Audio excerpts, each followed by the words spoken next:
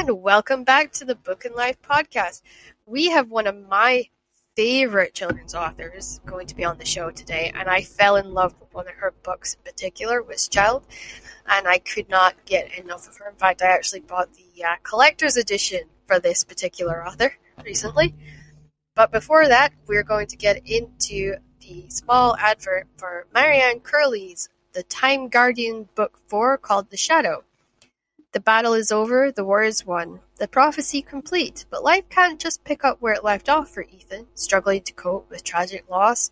At odds with friends in the guard, he finds himself adrift, jumping at shadows, sensing someone who can't possibly be there.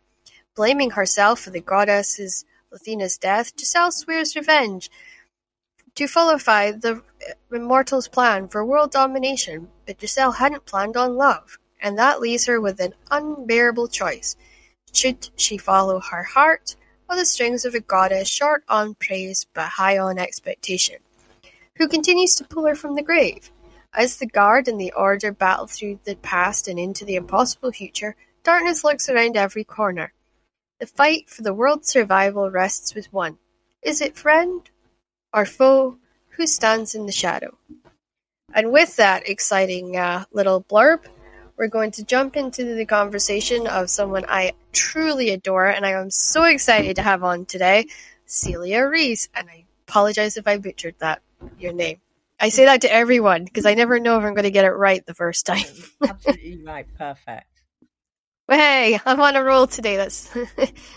I've been having one of those weeks where people come in with really what I think is English names, so I pronounce it the English way, and then I'm told, no, it's pronounced this way, and of course it's the American way, and I'm like, okay.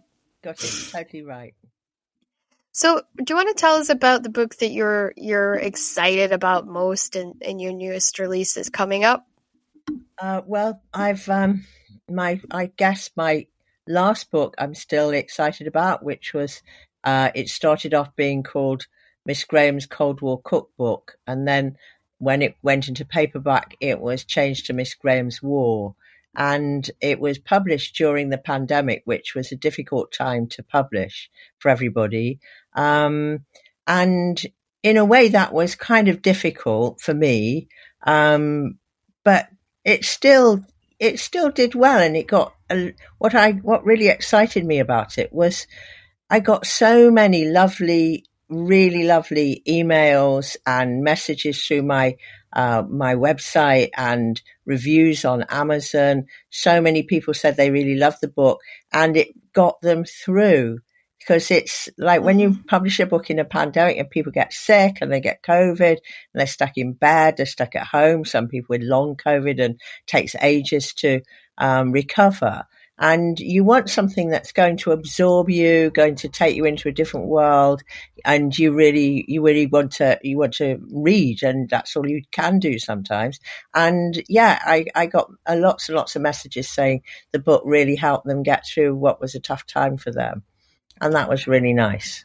It's funny you say that, because I saw it come out and I got so excited about it, and I was like, Ian, Celia Rees has released something, because I'd gone through the period of where I'd searched all your backlist, and I'd actually bought up enough all your backlist, because I was so excited about just going back to good books. Like, I had gone through a period of a reader's slump where I couldn't find anything that absorbed me in a way that I couldn't put it down. And my husband thought I was crazy when all these Celia Reeses started coming in the post box, and he's like, what are you doing? I hit 900 books recently, so I'm really in the doghouse. And I said, I want my kids to be able to experience the books I love. And one of the first books that I once I'd experienced Marianne Curley, I found your book, Wishchild, in the library, and I devoured it. And then I was like, where's the second one? And I got that, and I went through that. But the library never had the last one, so I had to wait a really long time so I could buy it, because the library didn't have it and they wouldn't order it in. I was so mad. But yeah, that was the first sort of introduction to your material that I actually just adored. And then I started reading everything I could get my hands on that had your name on it. And that was my really introduction to you. And when I saw your new book come out, I was kind of going through it. Like I'd moved back to Shetland. I was in with my parents, and I kind of hit a real slump. I was struggling to read in the pandemic, and I don't know I if did that. too, actually. I Yeah, did. I found it difficult to read. I've always been a massive reader. I, yeah. I'm always reading something, sometimes two things or three things at once. And for some reason, I just couldn't read. I started reading Hilary Mantel's book, her All right. latest, her last book, Yeah. um, Bring Up the Bodies. And it took me about 8 weeks to read it, and I'm a fast reader. I mean, it's a long book, but Yeah. Yeah. I would have usually read it in a week or at tops 2 weeks, and I didn't have anything else to do. But I still couldn't read somehow. It was really strange. I think it just threw like everybody off their games because I had actually walked away from publishing and writing at that point because I had sort of become very disillusioned by the whole industry, and I thought I need to change. I need to walk away for a bit, get my head on, and I went and I worked with kids, and then I'd literally been working with kids for like 2 months in the school, and the pandemic hit, and I was like, oh no, because then I had to get used to remote working, because I was high risk. Like I have arthritis, so they were like, "You're high risk. You gotta stay home." And I'm like, "Well, how do you teach a kid from a computer? This is new." And yeah, I mean, it totally. I couldn't write. I couldn't read, and I'm trying to juggle my mom and my dad and teach them what a writer's way of living is. Like, we have, when we get into the groove, please don't talk to us because, yeah, but my dad would come in at 5 o'clock and he'd be like, right, dinner. No, I'm writing. Nope, you're coming to dinner. Oh, goodness sake. Like, I could not catch a break. And then we moved when the Shetland Islands opened and they gave us the ferries back. We jumped on the ferries and we moved back to the mainland in the UK. And I thought, great, everything's going to go back to normal. And then the second lockdown hit, and I was just like, I give up. Yeah. I was like, I spent the whole of last year in and out of hospital, and I couldn't read. And I must admit, I picked up Witch Child, and that got me through a large portion of being in hospital and not knowing what was going on or what was happening, because they were awful at telling me when they were going to do things, and spending 3 weeks where I couldn't sleep. So yeah, and normally I would read a book, one or two, maybe 3 books at a time. I'm terrible. I'm the same. I have a book for the bath, I have a book for bed, and I have a book for the car, and that's my system. Like if I'm going somewhere, books in the car, big book for the bed, and maybe a medium-sized one so I don't kill my wrist for the bath. And yeah, so it was weird. And even my husband was like, "You're not reading as much as you normally do." So yeah, I was relieved to see you were publishing in the pandemic, because I was a bit concerned about a lot of writers who were. I think a lot of people stepped away from publishing for a while. Yeah, it was difficult. I mean, the book was scheduled to be published anyway. It was scheduled actually in March, and Oh right, the last thing I did was, went anywhere. I went to a meeting in London about a week, 2 weeks before the lockdown, yeah, about publicity and marketing and everything that was going to happen, and then none of that happened. Everyone was on furlough. It was a difficult time, but you have to take these things. There's nothing you can do. yeah, They postponed the publication till July, but it did. Nobody knew how long it would last, or new thing. Then another strain had come along, so it was just, it got out there, and that's all you can say. I mean, for me, it was special because it was my first adult book, and yeah, it was about the main characters based on my aunt. So it's the first time I'd ever written really about my own family, that yeah, some of them are actually in the book. And so for me, it was a very special book, very important. And it's disappointing when a book that's special, I mean, all our books are special to us, yeah, and that's one of the reasons why it can be difficult. Writing can be difficult because people are not seeing it the same way you see it. exactly. But still, I wasn't in the end, it was like kind of the worst thing that could possibly have happened, and then it didn't matter. Do you know what I mean? Yeah, I do. It was the Yeah. worst thing, but it didn't matter in the end. I was happier for people to be happy to read it, and in a difficult time, and for it to help people like that. Yeah. Than if it had been overnight success and then just disappeared. Because it's still chugging along, and book clubs read it, and people get back to me. I had a really nice email yesterday from someone saying how much they'd enjoyed it, and yeah, it's that's the satisfaction you get, I think. It's kind of funny you say that because it's actually scheduled for one of my. I'm going to be doing once a month. I'll be doing book spotlights. So it's like once a month they get just a little time with me. I'm going to sit down and tell them what I've been reading, my thoughts on it. And I actually scheduled it for September. I'm like, this is the book I'm going to talk about in September. And I take maybe 2 or 3 books and I say, right, these are the ones I'm talking about in September. These are the ones and honestly, everyone thinks I am insane to start a podcast at the tail end of a pandemic while being a writer and sitting for my BA honors. Cause I thought, something in me thought, I'm not doing enough. I'm writing and I'm editing and I'm studying, but I'm not doing enough. I'm going to take on a podcast.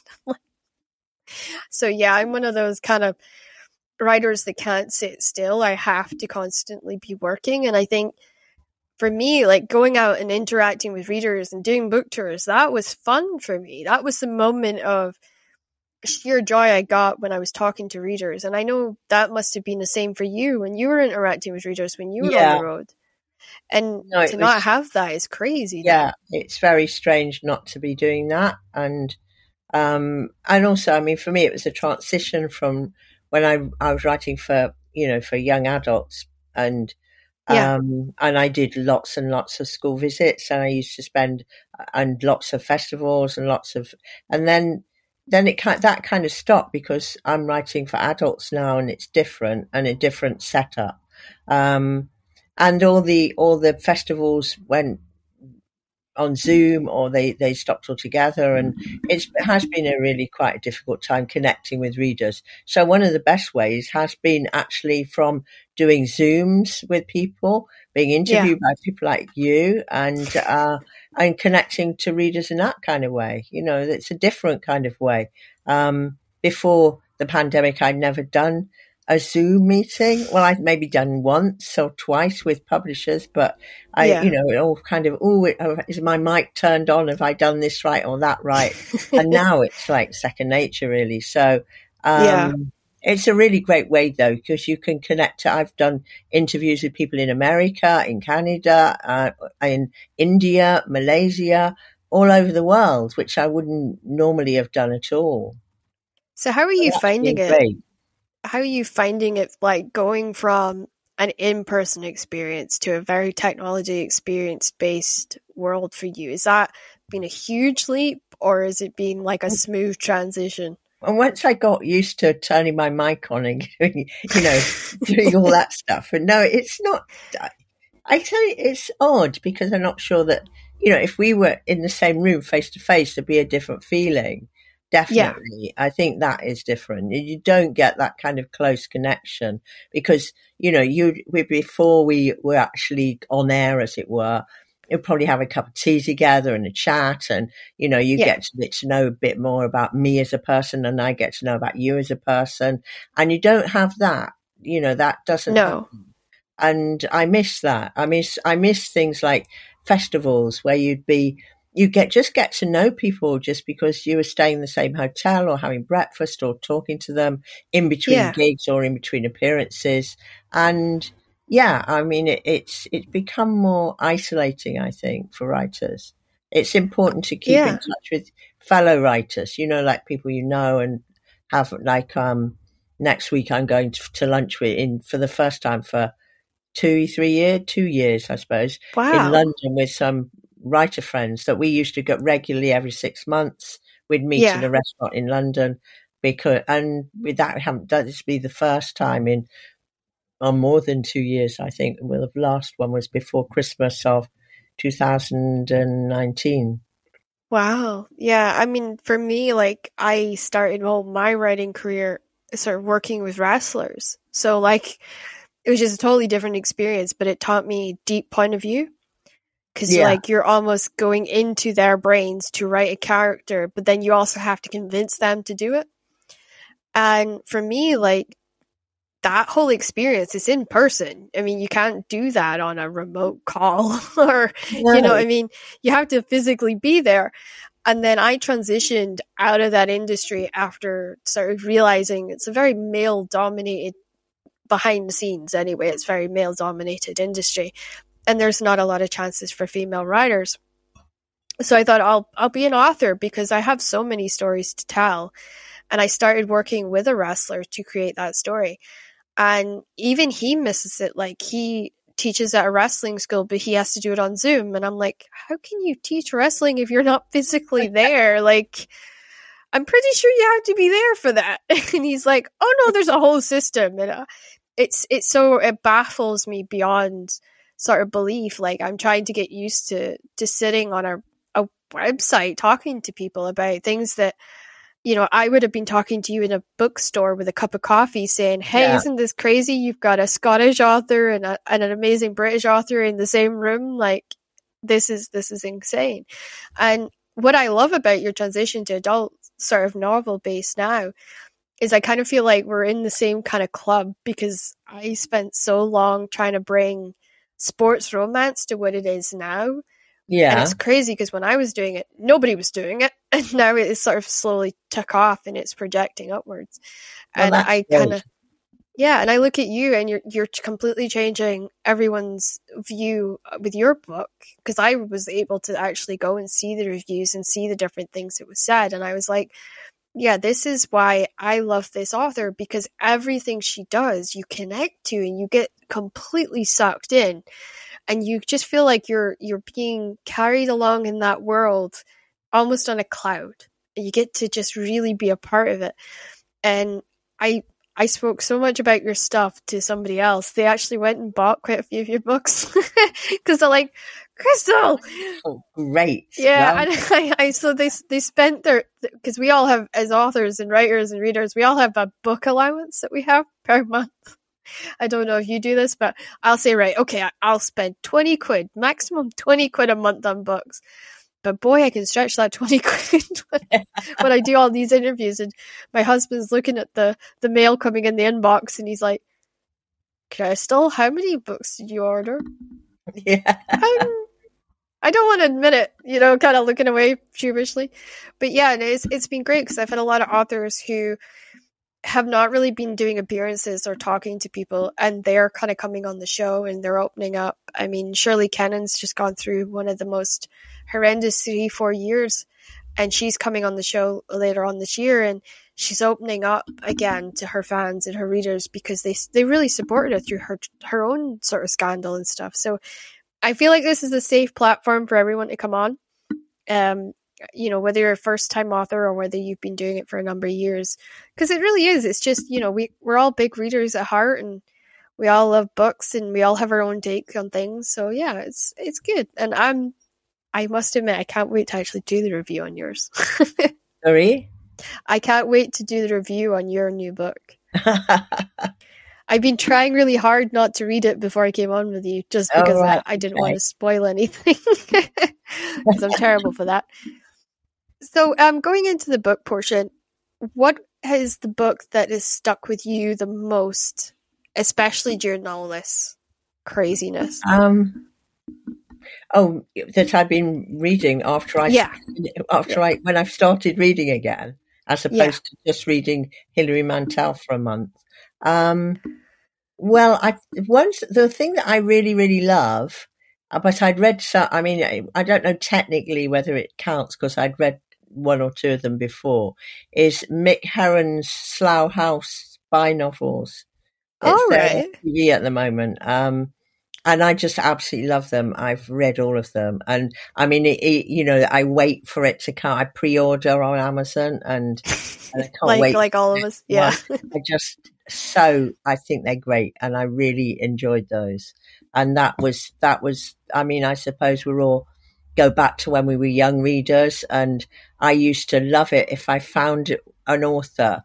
I'd read one book and then I'd read all the other books, and Yeah, even if they're exactly. in a sequence, a series. I mean, I read I read all Game. I'm not a huge fantasy fan, but I read Yeah. all of Game of Thrones.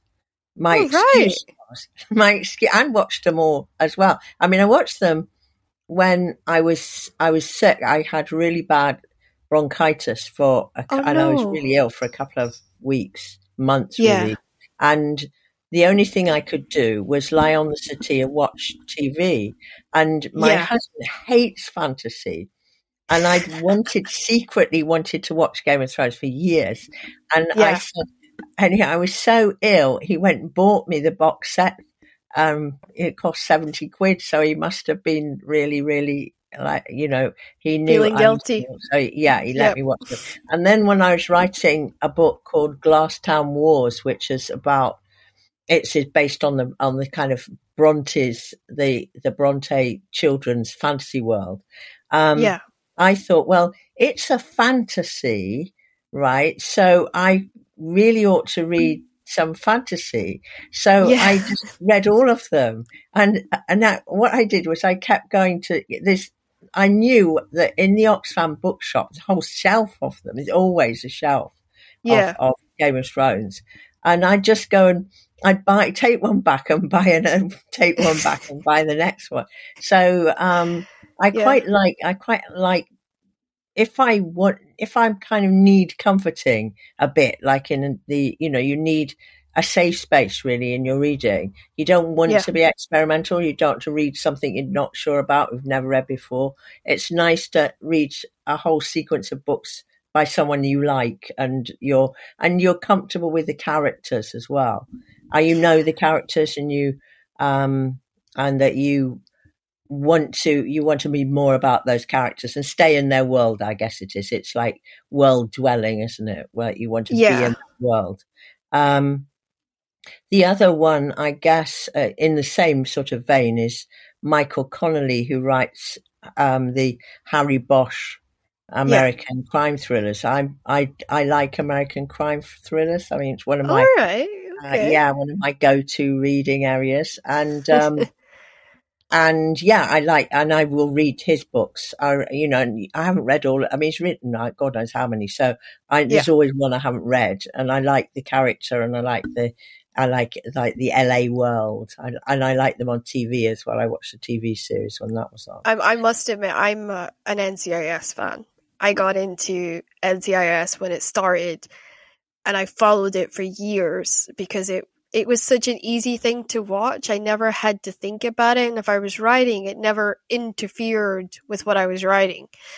And I had Fiona Cummings on, who is she's an amazing crime writer.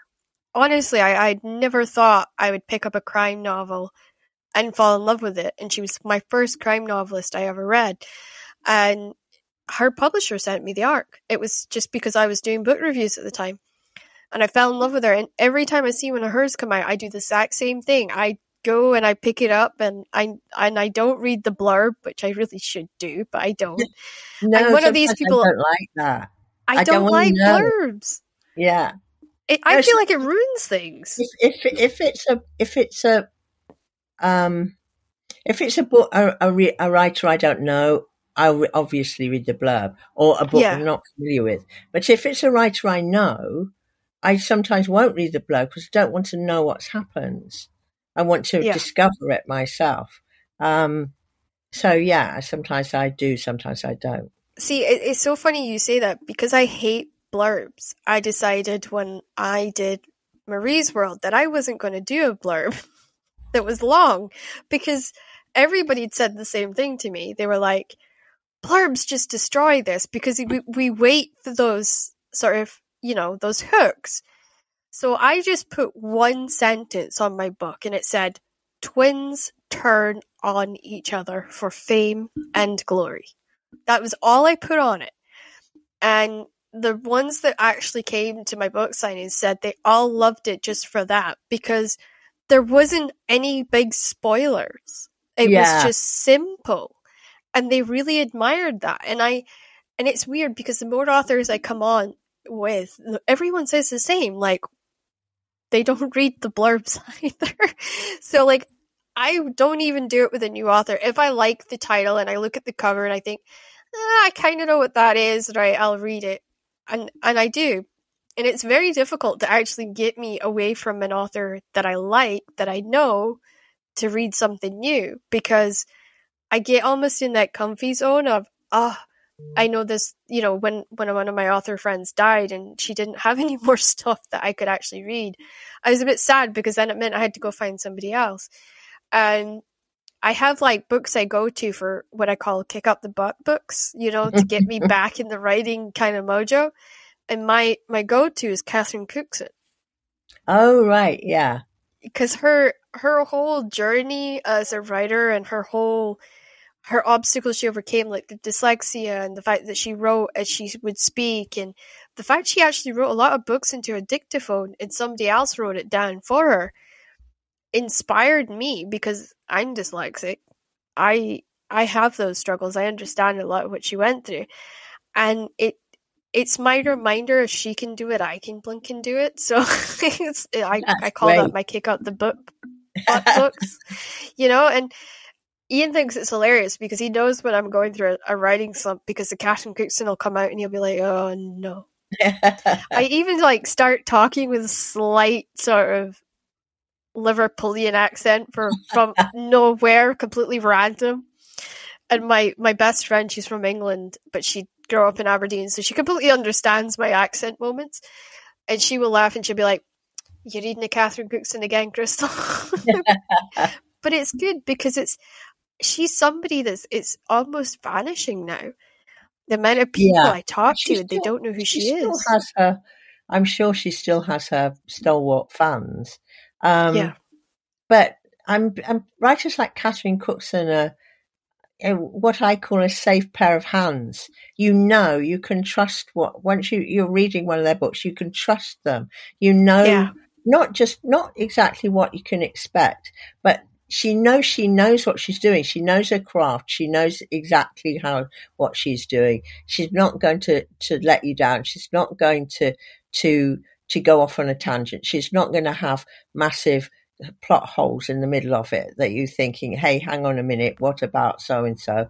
Or she's not going to fudge the ending. She's going to do exactly what she's always done, which is turn out a professional piece of work for her readers. She knows her readers, she knows what they like, and she produces work for them. And that's brilliant. I think and I kind of such professionals. They really are. And she was such somebody I really admired. In fact, when I first started writing, I wrote exactly how I speak. Unfortunately, I have a very sort of Shetland upbringing where my English is maybe not the best. So I had to kind of learn that it doesn't matter. Yeah, and I had to learn kind of a lot of the tricks of the trade and the craft. And I went away and I learned about deep point of view, and I learned as much as I could, essentially. But I turn back to her every time, and I make a point in sort of like when people are talking about historical fiction, or they say to me, I need to know of somebody to read when it comes to historical fiction. I always point them in her direction, because I just think that she's somebody that's so underrated now and under kind of appreciated, and I think that's like a little banner I carry is for her, is it to say? Well, it's a good little banner to carry. And also she wrote about ordinary people's lives in history. There's been a lot of emphasis in historical fiction of famous people or kings and queens and posh people, toffs. It's all, but that's different, like Downton Abbey world. But hers is different. It's about real people and their lives and their struggles and how difficult life was for people. I think it's important that modern readers understand, and a writer like her is really good at getting people to actually be in the period, in the feel of the period, what it must have been like. and she's a great go-to reader as well for anyone who wants to set a book in a particular period. Yeah. You know, I always, well, not always, but sometimes if I'm writing historical fiction, I'll read other historical novelists, Yeah. not because, well, sometimes because they do my research for me. No, not really. But I agree with you on that, actually, to be fair. Like, when I started doing... I don't know how to do it if they've done it, because they're bound to be right. Yeah, exactly. Yeah, but she's a good, those kind of, they're quite old fashioned now, but they you know, they knew what they were doing, and they told a good story, and they really told did, yeah. stories, ordinary people's stories, but they knew how to tell a story. They really did. Would you say that she's maybe been a little bit of an influence on you in your writing? Not so much Catherine Cookson, because I read her a bit, but a long time ago. I'm the writer. I mean, I do admire Hilary Mantel, but I'm a bit like, I am not worthy. Can't even think about writing it as well as like her. But right. I think, actually, I was thinking about it. The other day when I first started writing. I wrote thrillers for teenagers. That's what I did. Yeah. I set out to do it. That's what I did. But I went before I was even published, I'd written a book, but I hadn't been published. I went to Hay with a friend to see Philippa Gregory, who I do admire. Philippa Gregory. She's a really able writer, and she really is. Yeah. Quite undervalued in lots of ways, because she's so popular, and because she's a best-selling writer. People often think, oh, she can't be very, you know what I mean, that they kind of undervalue. She's very kind of forgotten about. Yeah, I think she's a very, very good writer, and she's incredibly skillful and accurate historian. And I think that I learnt quite a lot and that was ages before I actually wrote historical fiction. But when I was going to write historical fiction, because it's quite scary, because I read history at university, but I've never written any historical fiction at all, really, except for a little bit in a vampire book, which was a sort of written in two. It was written. I read that one. Yeah, I loved that. It was written partly in the present and partly in Victorian England. So Blood Sinister. Blood Sinister. I was going to say it, then I thought, no, I'll let you say it. Yeah, Blood Sinister. So, and I loved writing that. And really, I love anything like vampires and stuff. But I had to write some of it, so I had to do kind of historical research for that. And I liked doing it, and I enjoyed it. But when I had the idea for Witch Child, I knew that this was going to have to be totally set in the 17th century, and it was going to be a challenge, and I'd never done anything like that. So I did go back and looked at people like Philippa Gregory, and not so much for how they write, but what sort of thing they included in their writing. Because when you're writing historical fiction, the temptation is you do all this research, you put it all out, you want it all on the page. You want everyone to know all this about whatever you've been finding out about. So she's a good model, I think. And I read her, I think, more than probably the most influential. If I was influenced by anyone, it would be her. Yeah, and that's the thing, like, I had never really, other than yourself and Catherine, I'd never really kind of connected in with this sort of historical fictional world. And then I started learning about Elizabeth Chatwick, and I started learning about all these other writers that were doing so well in like the historical fiction. I thought it was just this tiny niche genre, and then all of a sudden I found Philippa Gregory, and I found, Charlotte Bronte, and my sort of world opened. And it wouldn't have opened if it hadn't been for Witch Child. And then obviously Catherine, who I found, and my mother was slightly horrified when she realised, oh, Crystal's sitting reading Tilly Trotter. I remember what was in that. Yeah. And she reached across and tried to dig it at me. And I'm like, yeah, Mum, I've already read past the bit that you didn't want me to read. And I went from being the child that really struggled with reading to just loving it, because I was really able, if I hadn't found certain books, I don't think I ever would have fallen in love with it. Oh, And yeah.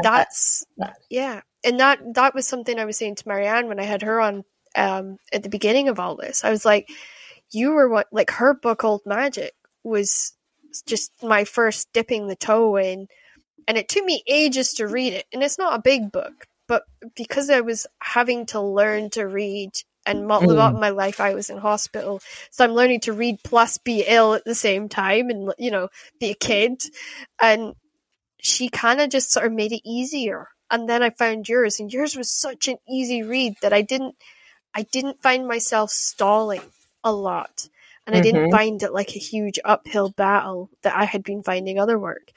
And that's what I was like, if I can do that, if I can like help somebody who's struggling with their reading really get into it, that helps. And I think that helps society move forward as well, because it opens the doors to all these other worlds where they can learn all these other different lessons and life lessons. And I love that ability that you have to create that. And the worlds that you created were fantastic. And I actually started to share my books with my younger sister, and it was such an honor because she actually read Bloodthirst, and she was like, oh, I love this. It was like one of the first books I'd gotten her to sit and read, and she's not a big reader. She's terribly restless. So I was like, woo, one down, gotta go, lots to go. But it's, to me, it's amazing. And I kind of credit a lot of my writing skills to yourself, to Marianne Curley, to Catherine, because what I was reading was what fueled my craft and made me very concerned about how I was putting my own stuff together. And I don't know if you've tried this technique, but I used to ask why to everything. Like, so if your heroine loves roses more than any other flower in the universe, I had to be able to say why that was. Yeah. And there's not a lot of writers that understand that kind of process. That sometimes you need to sit and ask why, otherwise you end up with these gigantic holes. Yeah, no, I'm always aware of that. I think, I've always been aware of that as a reader, and it's sort of second nature when I'm writing. Everything has to be accounted for and accountable. I can't have anything that's there because I want it to be there. It has to be there for a better reason than that. Yeah. But that's wonderful hearing you say that about Witch Child, and it's great to hear that. Really is. Yeah, and I think, really is. I mean, I never really understood like that, what it would feel like for somebody to say it to me. And then I had this sort of really lost teenager who'd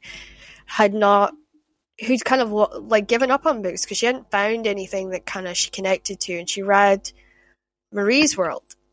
And she's like, the chaos and the level of depth that I put into every character. And there's a lot of characters in Marie's World, but it's because it's supposed to be chaotic world. And she goes, I finally feel like I found a novel where somebody else is experiencing the chaos that I am. And I was like, I wrote that purely because I was living in chaos. And it just sort of translated into what I was feeling. And yeah, it meant the world to me. So I love being able to pass that on to people that I've written, like, that has inspired my writing and made me work hard. But also I know who's put in all their life work into it as well. So I love being able to do that, at least with this podcast. So yeah.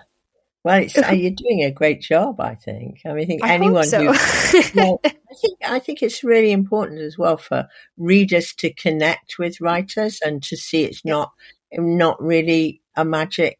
Well, it is magic, but it's not magic. We're not, people think that in some ways we are special because of what we do, but in other ways, we're just normal people who do normal people things, like go to the supermarket and do, sit in the garden and read, do things that everyone does. We do the boring stuff too. Yeah. And also it means that because the more they hear writers talk, then the more they can think, hey, I could do that. Do you know Yeah. what I mean? Yeah, it's easy. It's possible. Anyone can do it. It's not special. It's But it not is also a lifestyle exclusive. It's choice. special, but it's not exclusive. Yeah. And, if you've got a story to tell and a burning desire to tell it, then you can have a go too. And I think that's a really great message. And it And is great when you hear, like you said, that yeah.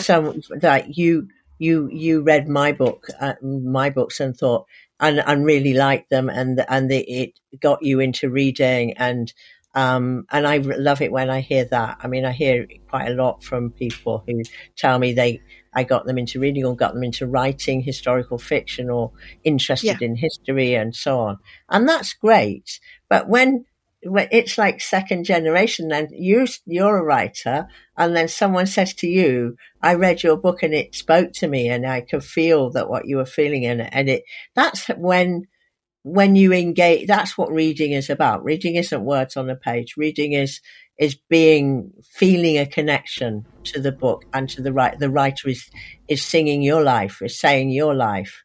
Yeah. And that's when you become a reader, because that's a great experience. And I also think, like, if I have to write what I love and I have to really believe in stuff, there was like a period of time, I think it was for like a year, I had a book that this publisher was pushing on me, and they told me what they wanted me to write, and I was sort of told what to write, and I hated it.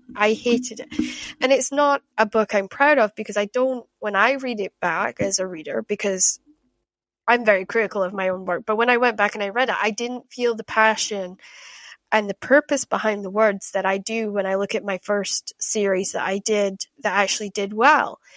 And I think as well, this show is really good for taking away the myths of that we all sit in mansions and we have, these very comfortable lives where, we've got endless amounts of library space and, we've got 15 dogs running around and servants chasing after us. And that couldn't be further from the truth. 90% of us are working class people who've just got really good stories that we want to share with the world. And we make it work, whether, it's difficult or not. And that, to me, was important, because the amount of people that said, well, do you not socialize?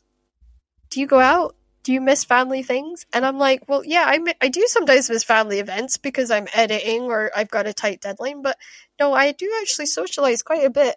I go to dinners with friends. I've been in LA. I've met all these weird and wonderful people, and that's why I can write these weird and wonderful characters, because I've got the life experience. And I think this show's got that great opportunity, I think. And I originally wanted to do it as a TV series where all of the authors around the world could join in, and, there'd be a studio and everything else. But it was just not feasible, because I don't think broadcasters and streamers yet have tapped into the fact that you can have authors from all over the world join a show and it can be popular. It can be something really important and something really, really special. And it's worth giving the airtime to. And if nothing else, the podcast is free and everyone can check it out, and it doesn't, there's no monetary value to it. And that was more important to me. I didn't want some studio sitting there counting their pennies and saying, oh, we need to advertise. I wanted this to be about the people and about everybody having access to it. At least if you've got a phone, you can access the podcast. That's the great thing. If you had time to just sit and read, and time was no issue, who would you sit and read? Is it would it be a series? Would it be one author? Just all their stuff? Who would it be and why? Well, that's a very good question. That I have to think about. I was just thinking I think one of the readers, I'm a great admirer of Hilary Mantel. Yeah. And I read a book of hers called A Place of Greater Safety when I was writing Sauvé, because Sauvé is set in the French Revolution, time of the French Revolution. Yeah. And there's a book that's coming out soon, or it's already come out, maybe, about women in the French Revolution. And I think I'd quite like to read A Place of Greater Safety and that book that I'd have to look up on Amazon about women in the French Revolution. Yeah. Because, yeah, just to compare, because I haven't read it for a long time. And I think maybe her first or her second novel. And it has been republished now since, I mean, she wrote it a while ago, but it's Yeah. been republished since the success of of her Tudor trilogy. I mean, whatever it is, quad 4 books now. But anyway, Yeah. of those books, yeah, I wouldn't mind doing that. But I think I just kind of, if I've got time to read, and I don't always have time, and read in No. bed, and Yeah. sometimes I'll read it if I'm writing something, I'll be reading around it and doing research. Yeah. But yeah, and I've got loads of books on my Kindle that I really should read, but I try and I don't read. So I know yeah, that feeling. I think I might catch up on my Kindle and read the books that I've kind of like the look of, and then I download them and then I don't read them. Yeah. But what I do really like listen Audible. I didn't to start with, but now Yeah. I just love Audible. So to be able to just sit and listen to someone reading something to me is such a luxury. So it See, could be almost I've never anything been able really. to get into that because I don't know why, but it seems to put me to sleep. I seem to like get so far in and then I sort of doze off in a Yeah, I way. know. That is a problem because if you go to sleep when you're reading a book, you stop obviously reading. But Yeah. if you go to sleep when you're listening to something, it just goes on and you Yep. can't, you got no idea where you were. I was listening to Margaret Atwood, the sequel to the, to her, her last, I can't remember what it's called now, but Oh. the sequel to, Handmaid's Tale. And Yeah. I think it was the first book I got on Audible, and I made the mistake of listening to it when I was like I would read it when I was in bed. Well, Yeah. I must have listened to about half a page and I was asleep, and then I woke up 2 hours later and it was like halfway through the book, and I Yeah, was and you like, were oh like, no, oh oh no. no, what am I going to do? And I have to go to find where I was and start again. Yeah. So yeah, it's that's the only problem about Audible. You could go to sleep. I mean, I tried it when I was quite young, and that was back when you had the classic cassette tapes that you'd put in, and you hit, oh gosh, I'm showing my age now, and press play, and my mom kept finding me completely, I was reading along with the book, and she would just find me snoring with my head sort of lying on the speaker, and she was like, Crystal, that's not the point of this. And I'm like, I can't help it. So yeah, I gave it up. And then, of course, I have Amazon Prime. So it kind of comes with Amazon Prime. And yeah, so I have to struggle with that a little bit. I'm going to try and get more into it since I have a lot of those credits that I don't use and see if I can kind of work my way around it. But yeah, I mean, it's something I need to learn to do. I need to learn to Yeah, I mean, not for sleep. a long time I had it, and I even had credits because I'd somehow managed to sign up to that without really realizing. I think we all And I have at didn't some point, yeah. ever listen to them, and all my friends were. And then I thought, no, I don't know, somebody recommended, and it was a book that I wouldn't. It was a long book. It was a non-fiction book, and Yeah, I would think twice about about actually reading it. But yeah, listening to it was much easier. It was actually like listening to the radio, like yeah. listening to a documentary on the radio. And I quite like documentaries. I like podcasts too. I'm quite into podcasts. I must I admit like I do listening that to as things. well because if I'm getting into the space of writing something, I will stick a podcast on. And I was never really a big podcast fan. And then, funnily enough, a wrestler called Colt Cabana, who is this kind of very comedic man from Chicago, had ended up dragging me into the podcasting world, and I listened to him and I thought, oh, that's quite funny, and I can do 101 things while he's talking absolute rubbish, and I can have a good laugh and I can just relax. And then I find myself listening to him while doing the dishes or, hoovering or whatever it was that I had to get done that day. And I just discovered podcasting and I really enjoyed it. And now I listen to unsolved crimes or book podcasts or, whatever's going at that time. And it's good as well because I've been able to keep up with wrestling friends that I would never otherwise been able to keep up with because they all do podcasts on such a regular basis. So it's almost like getting a free update on how certain friends are doing, but without me having to make that really long phone call that 2 hours or whatever. I could just listen to a couple of podcasts and do some crafting or whatever I need to chill out. And that's why I like it. So is there an author that you would say, past or present, that really influenced you to get into reading and also who really got you into writing? Well, I was thinking about that. And it's a very good question. When I first started writing, I wanted to write teenage fiction, or teenage crime fiction, and there was hardly any British teenage YA, I suppose you call it in there, and then it was YA is but there were American writers who wrote really, really good novels, and they were like adult books. They were just as challenging reads. They were really they got lots to grab hold of, and they weren't easy, but they were so compelling that they took the reader through. And they didn't patronize, and the teenagers at the center of the book were like adult characters, treated like adult characters, and I really, really liked them. And I was teaching at the time, and all my students liked them. They really liked them, and there was nobody writing like that in Britain. So I guess they were big influences. So that was Robert Cormier and Lois Duncan were the main ones who I kind of modelled my writing on. But also, in fact, the only writer in Britain at the time writing like that was Alan Garner.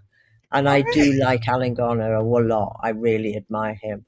So writers like that made me think it was a really worthwhile thing to do. It wasn't just, I'm writing children's books. There was a lot more to them. They were really like literary. They had real literary merit and depth. And like modern, like old-fashioned literary, but they were lots about them, lots of challenges there, but really good. They got different points of view. They got lots of different narrative techniques in them, flashbacks and fast forwards, and they were complex reads. But because they were so compelling, my students were whipping through them, and they weren't even, they were all sorts of readers. Some of them were good, but some of them were quite, found reading quite a challenge. But because they were great stories, they wanted to read them. And I thought, that's what I want to do too. So that was a big, big influence. And I suppose, I suppose that started me writing. I had a definite idea of what I wanted to do, and they were big influences on me. Is there any of the new sort of YA thrillers that are coming out that you've sort of seen and you've maybe tried or you've enjoyed? Is there anyone sort of because there's been a huge explosion of YA thrillers now. I mean, it's become a really sort of big marketplace for different authors and stuff. Is there anybody that sort of stood out to you in the last kind of couple of years that you would say, hey, I've picked that one up because it looked okay or it looked enjoyable? I get quite a lot of YA novels sent to me for me to read and review. And I guess, I'm a big admirer of Patrick Ness. I like it. I know him. Yeah. I know him personally, as they say, but I think he's a good writer, and there are a few. I'm hopeless. Like, put on, I can't think of anything. I I can't think think of of any names. titles. I don't think of author names. Yeah, I'm but that bad. Yeah, I understand where you're coming from because I was like after Witch Child, I was desperate for something to really kind of grip me. And it's funny, I'll always go back to that book if I need something that's just going to grip me and make me excited and get me going. And somebody gave me Pretty Little Liars.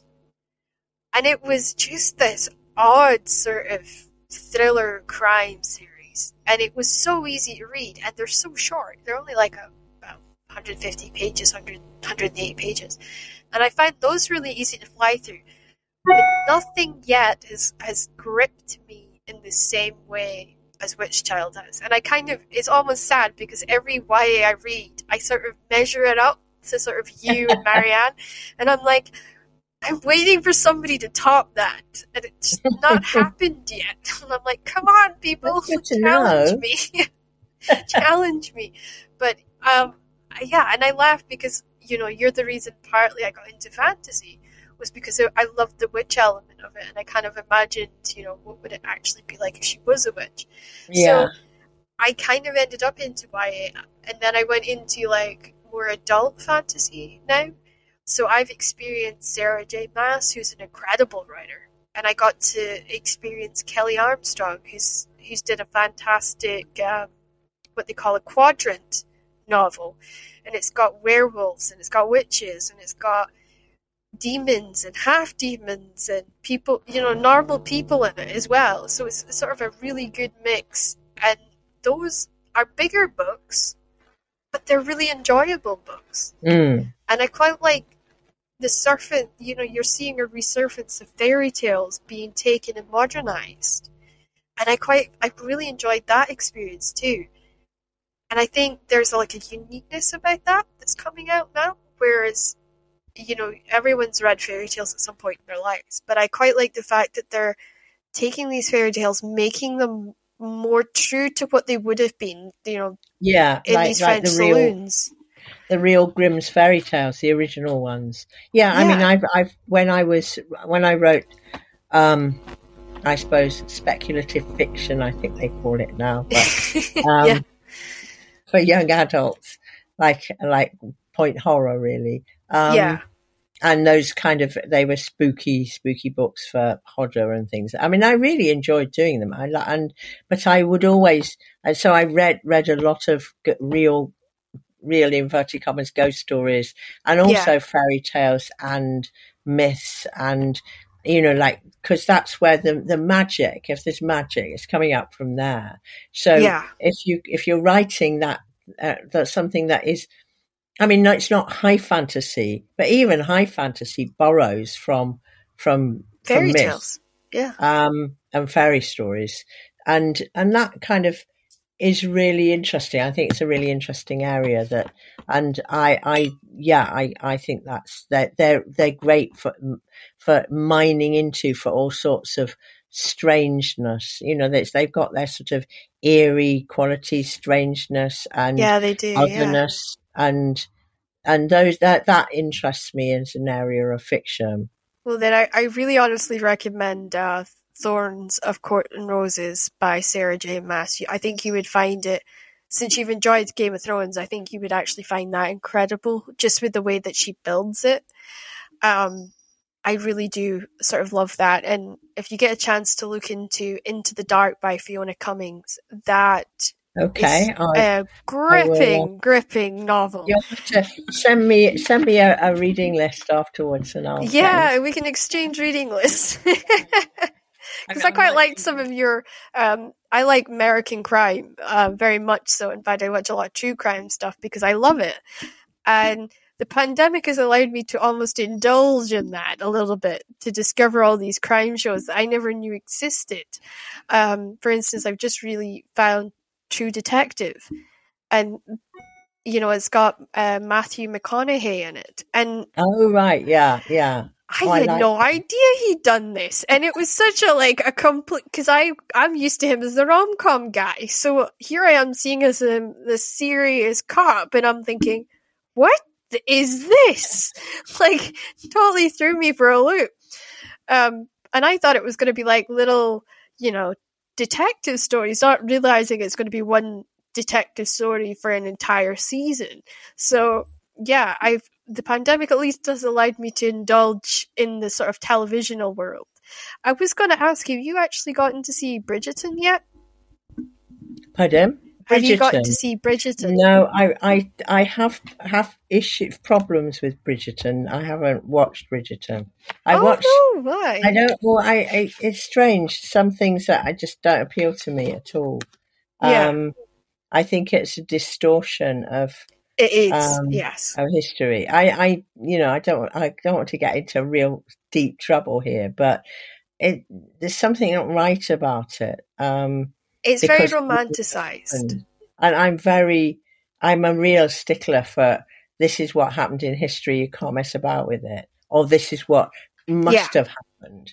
I mean, you don't know exactly what happened, but that you know the parameters of what was possible and what not possible. So that's how I see it. For me, I mean, I like Shona Land as a company, as a television company, because I've seen a lot of their stuff, and anybody that's watched Grey's Anatomy or Station 19 understands they do really good programming. And when Bridgerton came out, I kind of got in my mind it was going to be historically accurate. I don't know why I thought it was going to be historically accurate, but I'm like, I got myself all geared up, and then I was really deeply disappointed when it wasn't.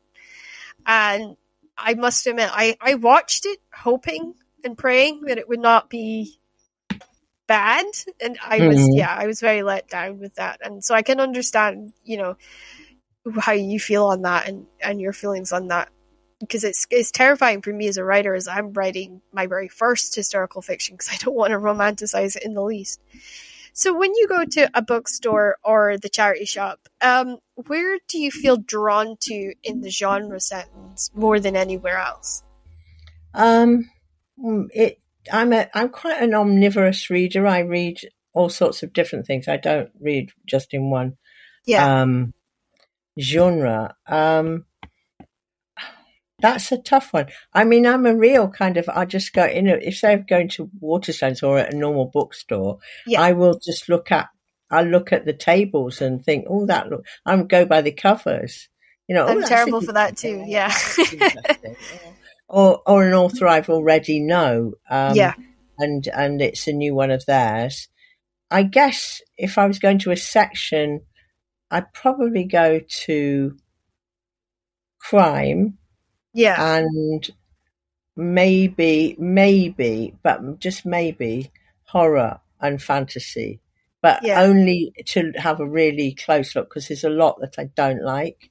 Yeah, I get you on that. I really don't like. But something that's just different, but often those are the ones that I'll pick up off the table. So the tables work, because they work with me anyway. And that's often how I discover new things. Amazon is different because I don't usually go for their recommendations. No, I don't either. I don't like being manipulated by the algorithm that you will like this. How do you know I'm going to like that? I'm not going to like that. I'm not going to like that because you said I was going to like it. Yes, I have the same opinion. Yeah. Usually I only go to Amazon to get something specific that I've read about, seen, someone's told me about, then I'll go and get it. But I just don't like that. I really hate that feeling of being manipulated by the computer. Yeah. I have a terrible habit is if I've got a set of books that I'm looking for, I do it on eBay. Because there's no rhythm telling me, you've got to buy this, Yeah. And I can just Google it on eBay, and it's like, you can get it for £1. You're almost recycling in a way, so I don't feel bad about cutting down trees. No, I know, I can feel that.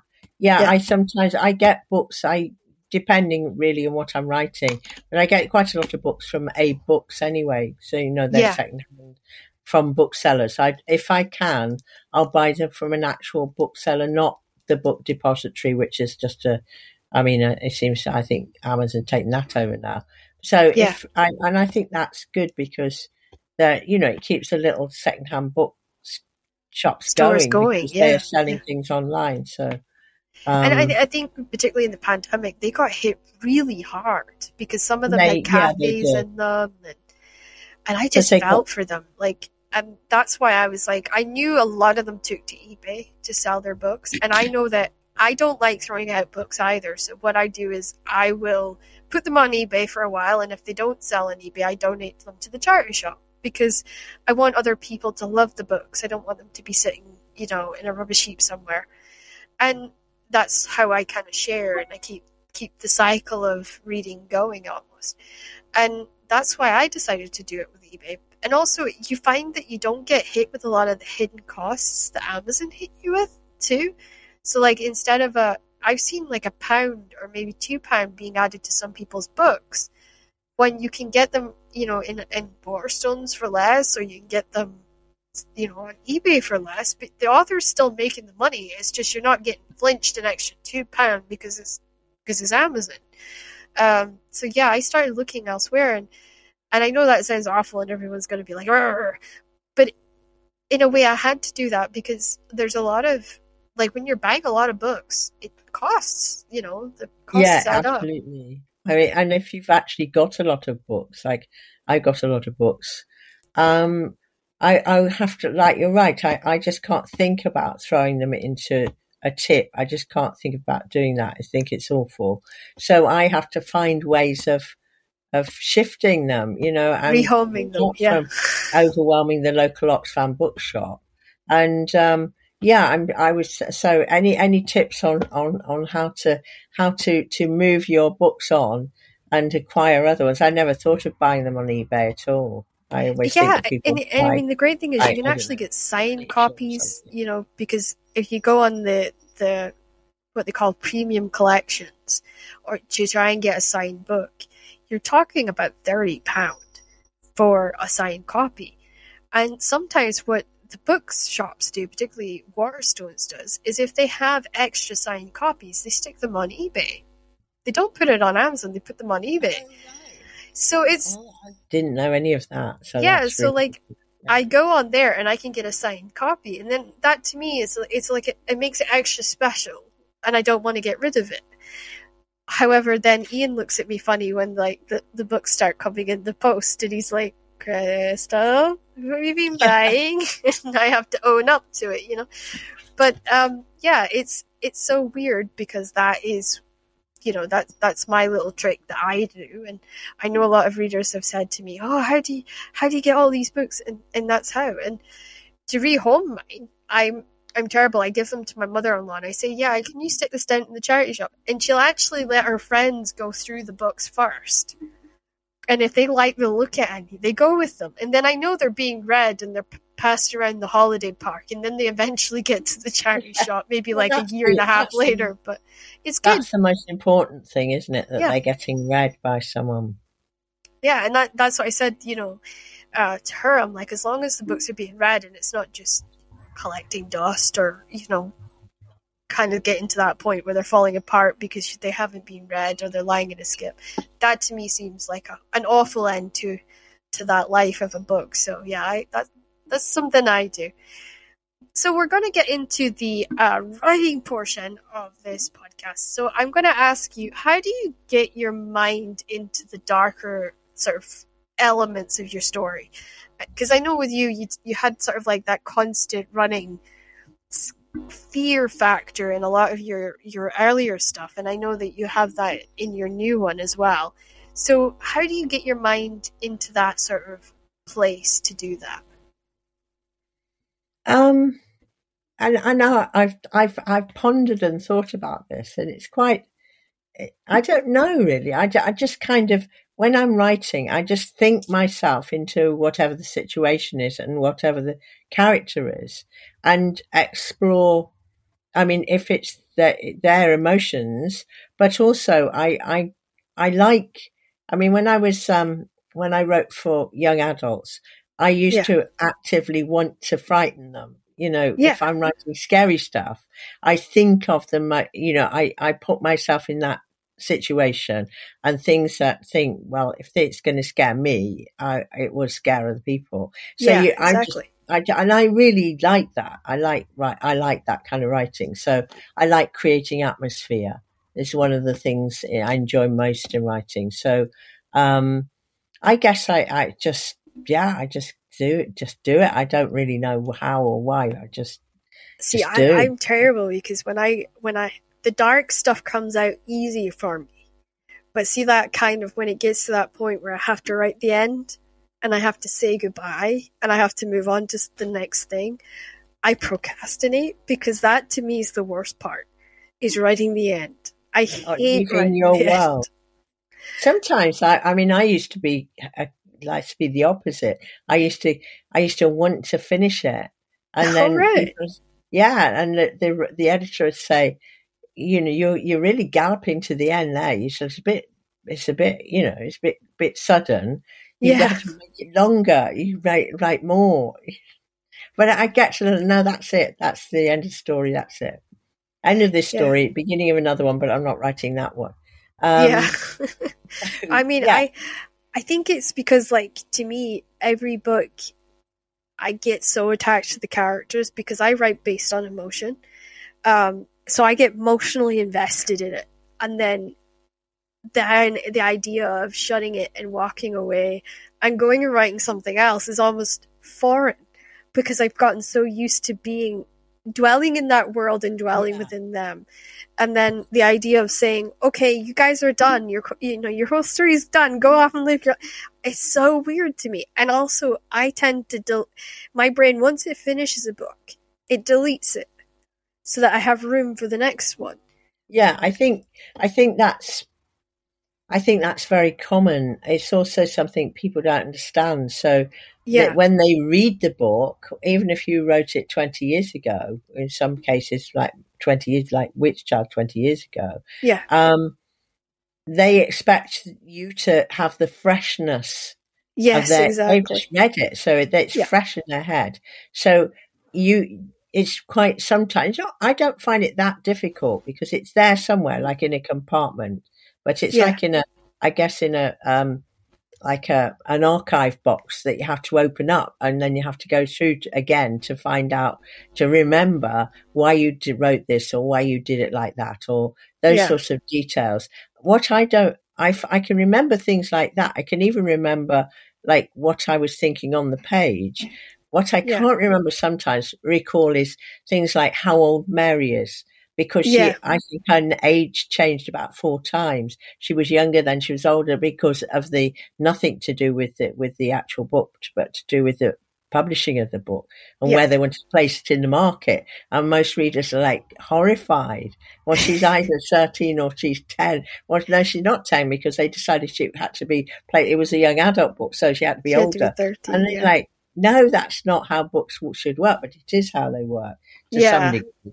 But I think to answer your question in another way, I think we all, if we write that kind of fiction where dark things happen and dark things are explored, we are exploring the darker parts of ourselves. You know, yes, the that's true. darker parts of our characters, of our lives, of our mental landscape and emotional landscape. We go into those areas that other people perhaps don't or shut the door on. And I think there's a lot of movement between the conscious mind and the subconscious or Yeah, unconscious mind, the dream world, you know, the dream mind. And I yes. think that we can access that maybe easier than other people can. And I think writers and I've kind of heard this from a lot of different ones is we tend to remember our dreams better. Like so if we have that nail biting awful nightmare, it lingers with a lot of us. Yeah. Yeah, absolutely. I mean, And I've got that's a kind of friend. good feel sometimes if you really need to get like if you've got a book and you know it has to have a really dark section in it, you can almost tap into those nightmares and almost open a spare file and say, right, I'm going to pour my heart out into this because I spent all last night in a cold sweat because I had a nightmare about something totally unrelated. Um, and that's what I found works for me in particular is if I've had a night of, whatever, because I've had a temperature or whatever, and I've had the nightmare from hell, it's easier for me to then go write that darker side. And I mean, I laugh because I've been working on a crime novel now for, gosh, it's coming on, what, 6 years, 7 years? But in order for me to get into the dark parts of that particular story, I have to wait till I have that nail-biting nightmare. And it doesn't always come, you can't just like plan, right, I'm going to have a nightmare tonight. So I kind of had to write it over periods of time when the nightmares that I get from having medical PTSD actually erupts and I can tap into it. And I'm really lucky because I've got a detective in America who I work with, and he's retired now, thank goodness. But he was on TV and he made his name investigating these crimes. And he's really good at just sort of saying to me, well, this is procedure, and this is procedure, do this and do that. And he keeps me right. But he knows that it takes me a long time to get to that point because I have to have that darkness seeping in through. And I must admit, I've done a lot of writing on it in the past year because I've had a lot of health issues. So I've had those nightmares because of the health issues. So I kind of, that's how I do it. And I think it comes through in my writing when I do it that way. Whereas if I try and force it, it doesn't necessarily work as well.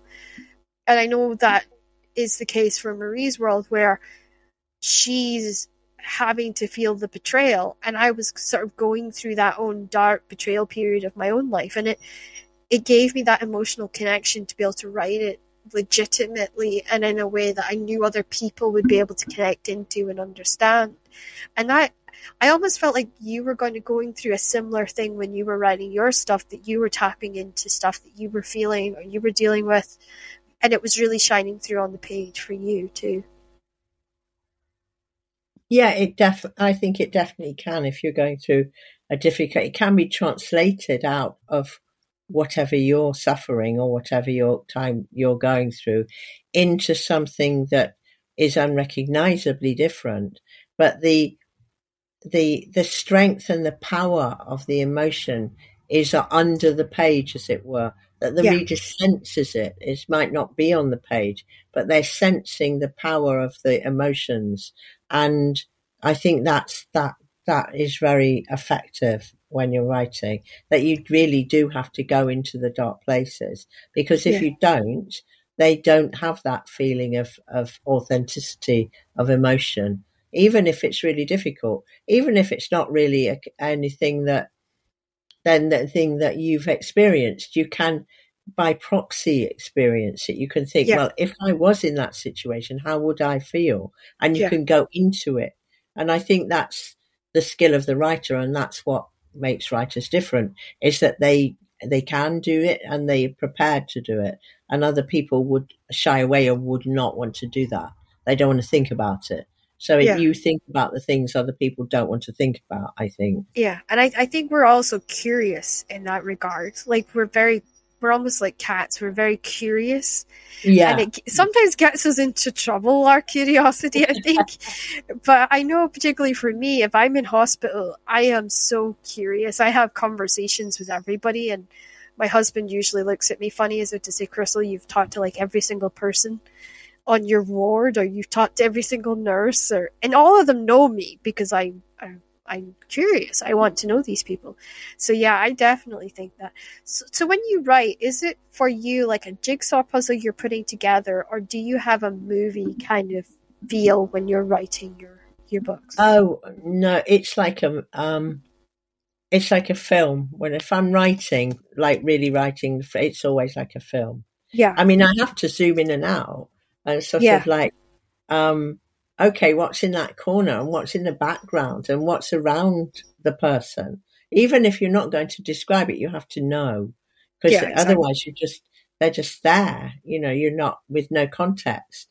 So yeah, it's always like a film, I think. Sometimes that whole thing is like a jigsaw puzzle, but maybe that's more like editing a film together. So, do you know what I mean? Yeah, so, like it must be like that when they're putting a film together, because they're having to slice it.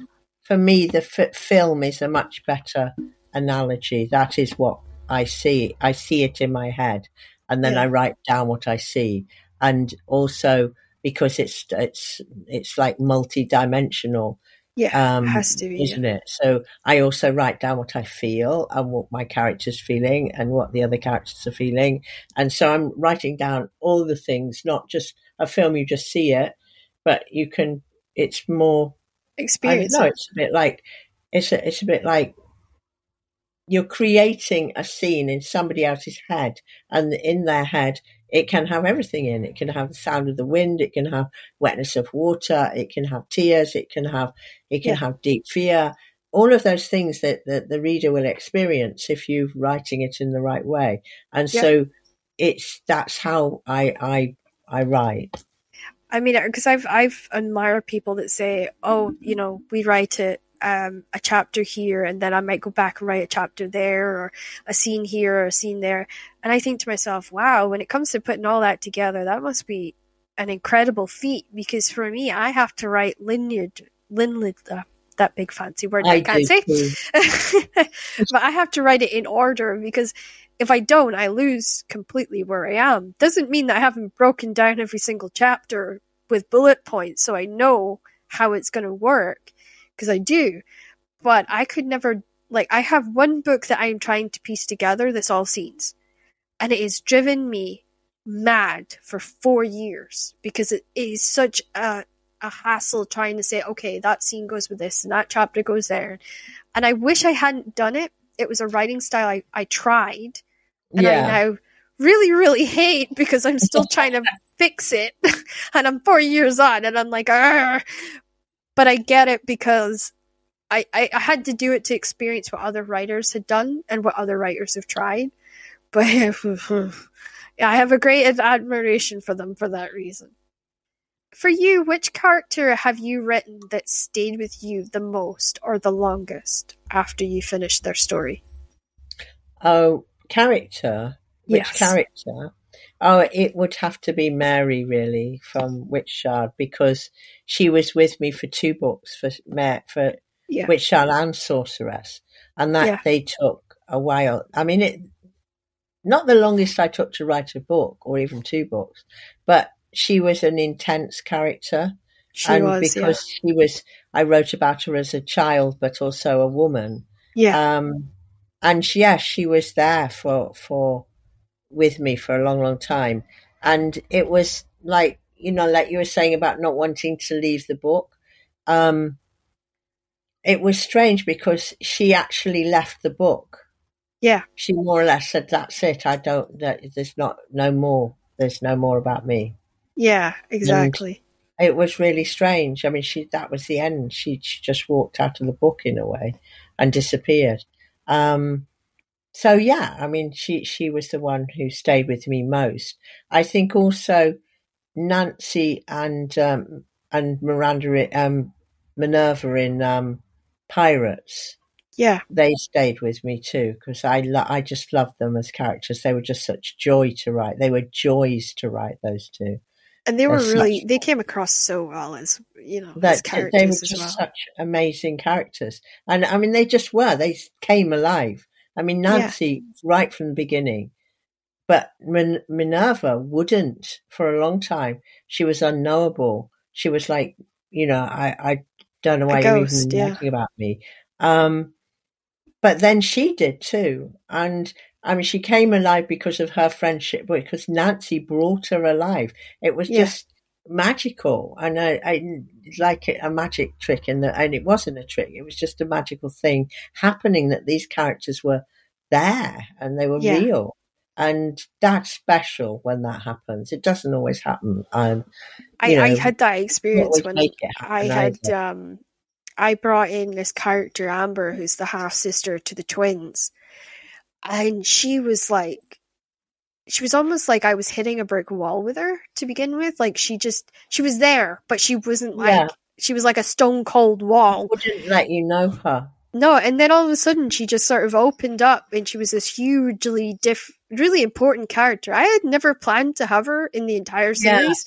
Yeah. Don't you love and that? she kind of took over a little bit, and I'm like, I love that when it happens, because yeah, it means that however much carefully you've planned your book out, it's never going to be like that, because this character that wasn't there to start with, or even at all is suddenly there on the page and they've taken over.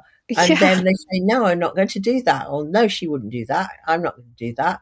And you Yeah. have to think of a whole new set of circumstances. And I mean, for me, Amber ended up having her entire book because she just was this very dominating character who demanded that you know her and that you know her story. And I gave in and I gave her her very own book. Is there a character you wish you could have written more about, or that you would like to go back and write more about? Um, yes, there is. There's two characters really. In Miss Graham's War, my latest one, there's the character of Dory, who's an ex SOE agent, and she's a great character, and I'd love to write a book about Dory.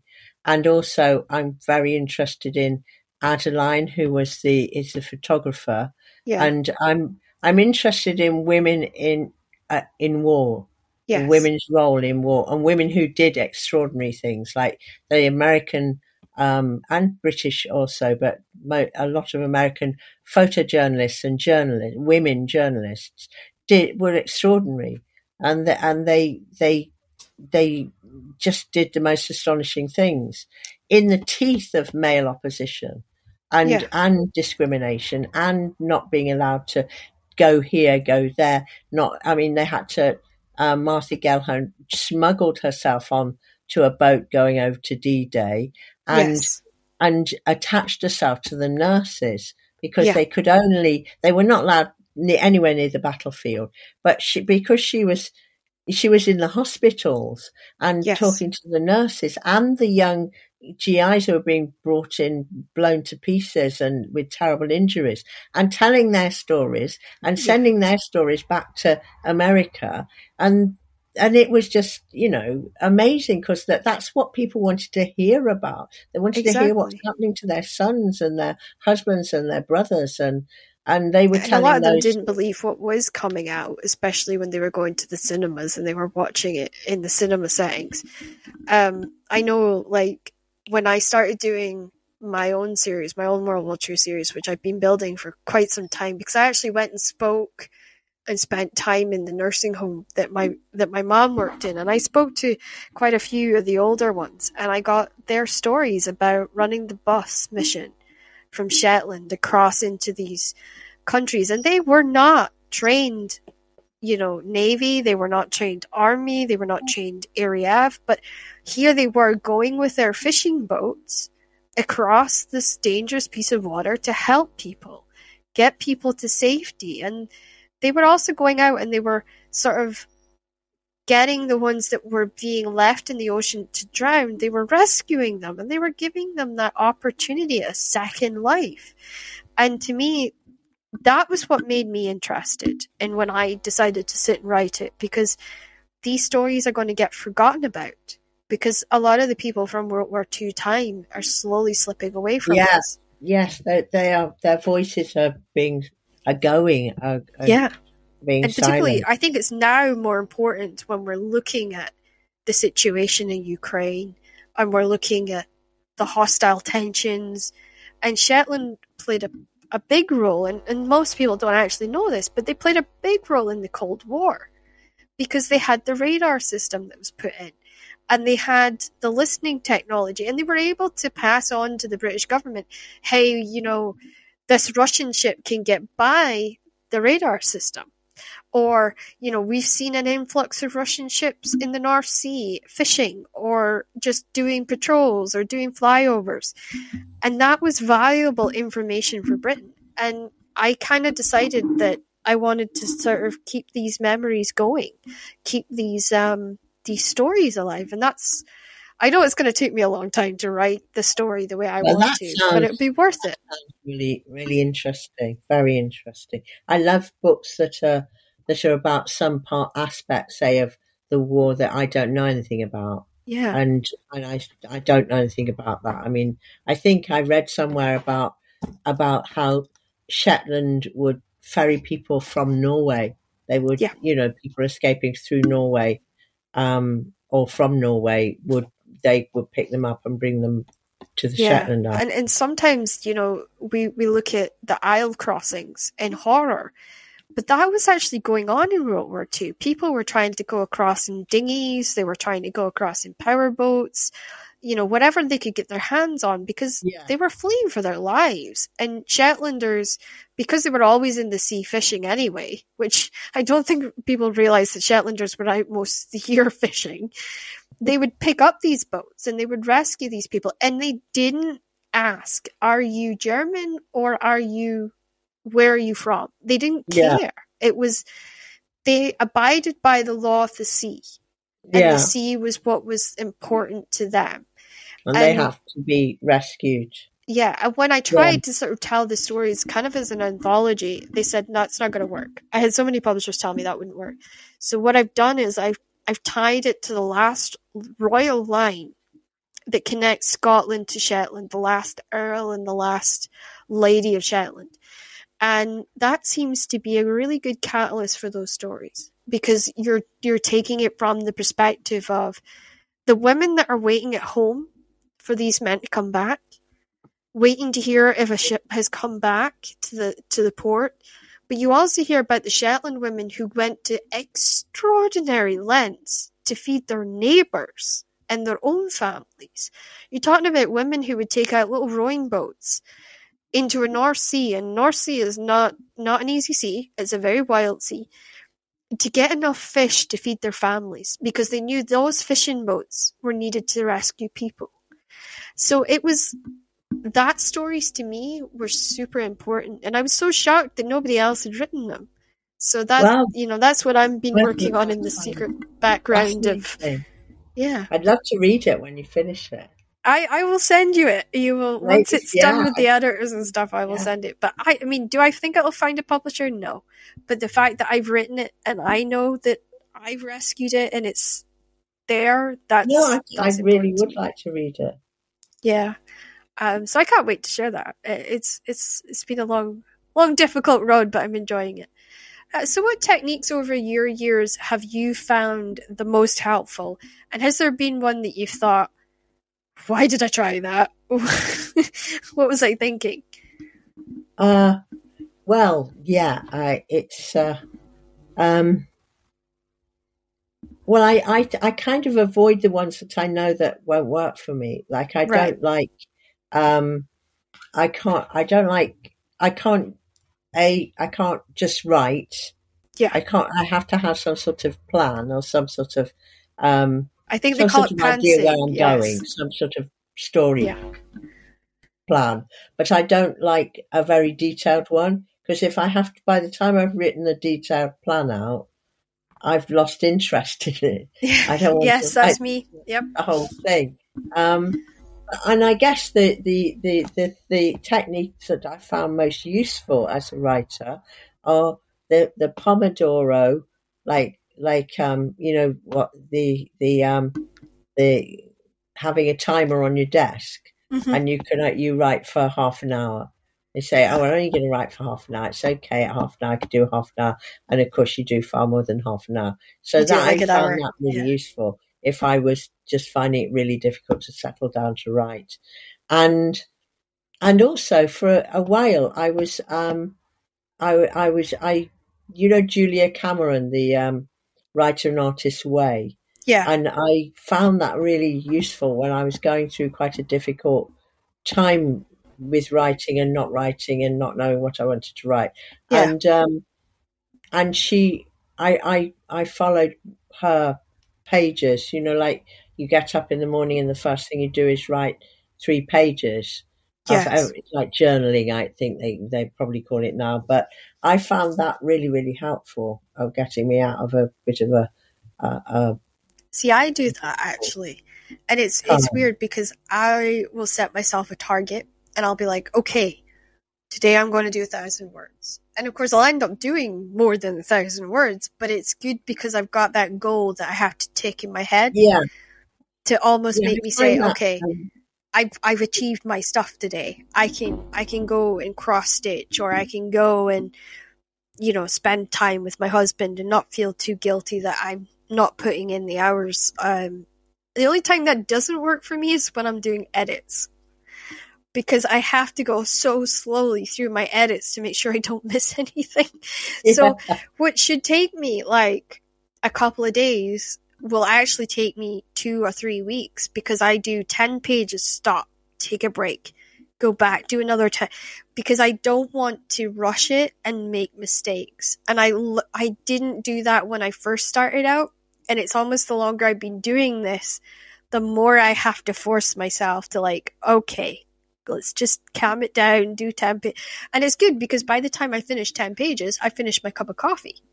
So it gives me an excuse, because I can get up, go to the bathroom, make another cup or grab some biscuits and go back, or get up and go and I actually eat my lunch and not forget to eat, which is a terrible habit of mine when I'm really in the groove. Or sometimes Ian says I look like a mad scientist because I forget to brush my hair and it's all in different, layers and spikes and stuff. Anybody who's got frizzy hair understands that. A little bit of humidity and it goes. And he thinks it's hilarious, so it does not help situations. So going into the last part of our podcast tonight, we're going to talk about your life and the things that you do outside of writing. So what's the first thing you do when you want to de-stress and kind of get away from editing and writing? Well, sometimes I literally walk away from it. That's a good idea. I like walking. So if I'm stuck, I go out for a walk. If I'm writing something, I've got to a difficult, knotty bit, go out for a walk. I've got a friend who said, if you've got a writing problem, you go out for a walk and you don't stop. You cannot turn around and come home until you have sorted it out. And quite often it actually works, because the rhythm of walking, I find it quite releasing. Yeah. So I swim, and I'm not all the time, but I do like swimming, and I can go swimming and swimming again. I think the physical movement, moving your body, frees your mind and lets it relax, not stress. It does, yeah. And then the ideas and things come, and you think, oh yeah, why can't I do that? I also do yoga, and Kundalini. I swear yoga. by that. Yeah, yoga's, I swear by it, because I feel like it just calms you almost in a way. Yeah. And it helps focus your mind. I think for me, like, I get so distracted by the world around me, and I think that's a lot to do with the learning difficulties I have. So I have to literally focus in on something in order to think through my problems in writing. So like, if I'm having an exceedingly bad day with writing, I will go cross stitch and I'll put a podcast on. And I'm guaranteed by the end of the podcast, I'll have worked out where I've gone wrong or worked out how to fix the problem. Because I think with my disease, I wish I could walk away from it and go for a long walk, but I can't, because I know like I'll go so far and then my body will be like, you do realize you have to walk home, right? And it kind of reminds me, and I'm like, oh crap, I gotta walk home now. See, if I could just walk to one place and then teleport back, that would be so much easier. It's the walking home part that I was never good at. So yeah, but I love that. I love like the idea of just walking away from it. So what hobbies would you do you enjoy, and what ones would you want to explore if you had more time to explore them? Well, I don't really have. I don't really have any hobbies apart from, things like yoga, and I do quite a lot of yoga. I do Kundalini yoga as well, and they're not kind of hobbies though, are they? They're kind of sports, really. I quit promising myself, and I have been promising for many years, that I was I'll take up drawing. There's a book called Drawing on the Left-Hand Side of the Brain, which I bought years ago. Someone bought for me, and I've never actually done it. And so I think I'd like to try that. Yeah, I would like to I'd like to do something. I'm really terrible at sewing. I cannot sew. It took me a long time to learn how to be good at it. No, I think I was traumatized as a child because I'm left-handed, and it's quite difficult to teach left-handed children knitting and sewing because they do everything backwards as far as the teachers are concerned. And so I think I was just utterly traumatized. So I don't like sewing, and I don't like knitting. I can't knit It's funny you say that, because or crochet. my at the time I learned, I was ambidextrous. So I could use either hand, and I was really good at either hand. But my gran got a hold of me. I was sort of like 7 or 8, and she started with me. And she's like, "You are going to learn to knit." Okay. Because her rule in her house was you couldn't be sitting in her house and do any, like, your hands had to be doing something. She Yeah, had this great belief in idle hands cause problems. And so she would just always have us knitting or sewing or, and my dad, he got away with it because he was a boy. So boys didn't have to, but boys had to know how to paint. So my brother had to do the drawing and I was doing the sewing. And I reckon that's probably given me and him the patience that we have, because we've got this endless amount of patience for people and certain things that we're doing. And I think that's where we get it from. But she said, "You're not having any of this ambidextrous stuff. You're going to sew with your right hand and you're going to knit with your right hand. And I don't care if it's difficult." So, she kind of laid the law down on me, and I was like, okay, Nana, I'll do exactly as you tell me to do. And I did. And I'm grateful for that, because I can give my family like cushions I've made, or embroidery pillows I've made, or quilts that I've made.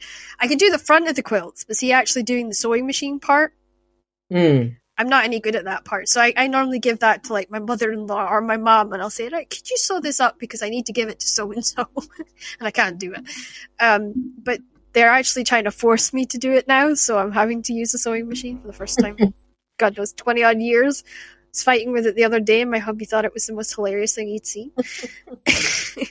But sometimes you need to do that. And it's funny you say that, because my next question was going to be, are you somebody that likes crafts? And if not, then what other ways do you kind of explore your creativity and relax at the same time? Well, I've actually just answered the question, really. No, I'm not a crafty person. I don't do crafts, but I do like to cook. I like Oh, cooking, so yeah. I guess that's probably how I my other area of de-stressing and creativity. I really It's a like good cooking. one. It's a really good So, area to have, though. like it's Miss Graham's Cold War cookbook it was to start with, and I mean I do like cooking, and I like cookery, and I like cookery books. I like cookery writing. So yeah, Yeah. I guess I would say cookery would be one of my areas of creative activity. See, my hubby put me off that, because he's such a picky, eater, that I can't cook for him because he doesn't like things I cook. So I kind of learned, I learned to kind of get away from that. For me, as the readers know, my my health is my reason to slow down and enjoy every day. So, what is your thing that makes you slow down and sort of smell the roses and appreciate the day? Well, I have got a really small garden, but I like being in the garden. Yeah, And I like being in nature. I like walking in the fields, and we where I live is in a town, but yeah, within 100 yards there's countryside, and yeah. I like that. I like to be outside, out in the fresh air, or even in the parks. The looking at the trees, looking at the water and the rivers. I like rivers and water. Um, That's cool. Yeah, I really like that answer, because it's, for me, like, I don't have that choice almost. Like, COVID was a great reminder. It was almost like a mortal reminder to me that I have to really enjoy every day, because with my disease, um, you never know when you're going to hit a complication, and you never know when you're going to spend sort of 6 months or 3 months in hospital sometimes. mhm. And anybody knows anything about living in hospital, you don't get any peace and quiet. It's not a thing. Yeah, no, Convalescing's it's not a very thing. difficult. So I kind of almost enjoy every day that I'm out. It's like, yes, I've gotten 6 months out. I'm doing really well. And I have to almost enjoy those milestones a bit. And my hubby never actually realized that, because I went through a period of being really, really well. And then I started having these sort of random sabbatic stays. And he would actually watch me marking the good times of, okay, I've been out for 3 months or 6 months or 9 months. And that, COVID was a big reminder of, you're not guaranteed every day. And I was just sort of reminded of that, especially when I was told, you're high risk, don't leave the house. Yeah, you must have felt very vulnerable. Yeah. And then it was really that I felt vulnerable. I felt caged. And I wanted to go all these places, and I wanted to go out, and I couldn't go out because there was all these restrictions. And at the time, I didn't even because the information was so kind of varied, I didn't even like going out in the garden because I was scared one of the neighbors would come over and I would have to try and keep 2 meters distance, and it was that odd kind of change of living for me. It almost sort of threw me for a loop, but it's made me very appreciative. And now that the restrictions are lifted, I am going to cafes and I am going to restaurants and I am kind of getting back out there. But for 2 years, I was getting close to I can't leave the house because it was such a terrifying time for me. And I think there's been a lot of people that's been going through that. And our last question, which I know that you've probably answered, I'm going to say, what's your favorite place to curl up in during the day? Your garden or somewhere in the house? Or I like to be. I mean, the garden has to be warm though. Yes, the sun's got to be out. I mean, it's been a bit. It was really warm for a couple of days, and now it's even the cat's coming inside. So I like having some time where I can just sit in a chair in my study or even just lie on the bed and read. Yes. Because it's such a luxury, prop yourself up with a couple of cushions and just read in the afternoon. It's great. Or on a settee downstairs or somewhere. So, and husband usually sticks his head in and says, are you still awake? He likes watching TV a lot. I mean, he likes watching films and series and stuff on TV. Yeah. And I really don't like watching television in the day. I'm quite puritanical about it. So I won't watch television in the daytime. So I will read though. And so if I've got, often the day's full of lots of other things, but if I've got sort of, a couple of hours to just sit and read, it's just such a luxury. Or it's an amazing thing. Podcast or listen to an audible book. I really like that. See, I always say to husband, when we get our final house, I need a conservatory, and he can't understand this. But growing up in Shetland, everyone had conservatories because the weather's so bad. Yeah. You don't get out very often because it's always like 60, 80 mile an hour winds and there's no trees. So, and I don't think people kind of understand that when they come to Shetland and they look around and it's like, wait, where's trees? They don't grow here because of the weather. So, yeah, conservatories was always the thing. And we would sit, and I loved my aunt's. My aunt's was my favourite. And I would sit in her conservatory, and she had just this big open space, and she had window seats built in to like the big circular window. And I would love to just get up on there with my little slippers. I'd take my slippers off, put my feet up, and have my cup of tea and my book, and I would read quite happily in the summer. And that was my space to go to. And then when I had to stick at my nan's, it was a window seat right at her living room. The only problem with that was all the cars that would go by were so distracting when I was reading. I'd be reading and then this car would go by and I'd be like, oh, Fred's just gone up the street, or whoever it was, like totally throw me. And I had to stop sitting there. But she actually did up her back bedroom for me. So I would go up there and it wasn't too cold and I could just sit and I could read and the birds would fly by the window and it was almost perfect. And I say that to Ian, like that's why Shetland houses has got so many windows, because we don't get any sunlight in the winter. It's awful. Yeah. But in the summer, we've got what's known as endless day. So it doesn't set. So you get like and I have seen myself read all night because you kind of almost, your brain waits for the moon to come up to go to sleep. And of course, when you don't have that, I ended up writing one night all night for like 2 days straight. I just wrote because there was all this light and I couldn't get my brain to switch off until I finished it. And then once I'd finished it, I just fell asleep. My dad's like, are you okay? But it was fantastic because the light was just such a big fuel source for me. And I love that. I kind of miss conservatories since I've moved, I must admit. I kind of say that to my husband all the time. I'm with you there. I'd love a conservatory. Yeah, and they're always nice and toasty too, so you don't have to worry about like temperatures and controlling it and stuff. Yeah. So I'm going to give you 4 words now, because this is the word game. And it is very much themed on the witch girl, because when I came up with it in my head, I had that book in my brain. So I apologize, there's a little bit of a theme. So my first word is herbs. Herbs. Yeah, like thyme and rosemary. Yeah. So, I mean, how does it work? I've got to think of a... You just say the first word that comes to your head. Herb. Yeah, so I give you herbs. What do I say? Yeah. I say medicine woman. Ooh, I like that. Lamb.